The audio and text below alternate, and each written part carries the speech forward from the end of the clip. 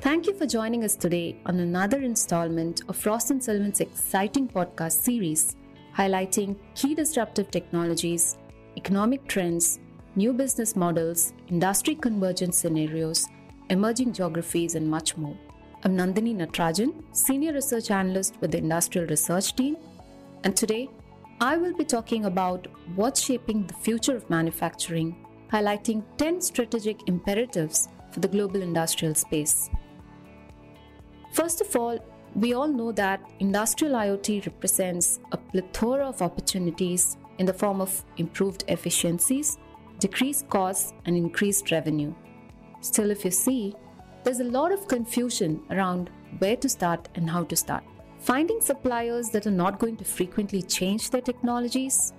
Now, that's the challenge that most adopters of IoT currently face.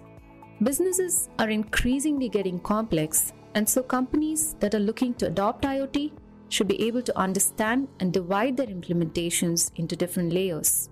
It's also crucial that we keep in mind our end customers before making IoT implementations of any kind.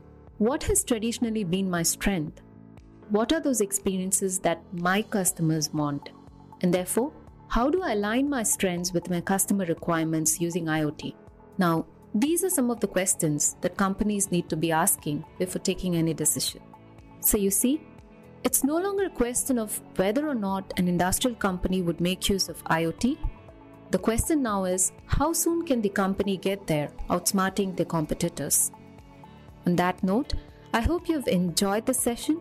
Please join us for future podcasts by emailing us at digital@frost.com. Thank you for your time. Have a nice day.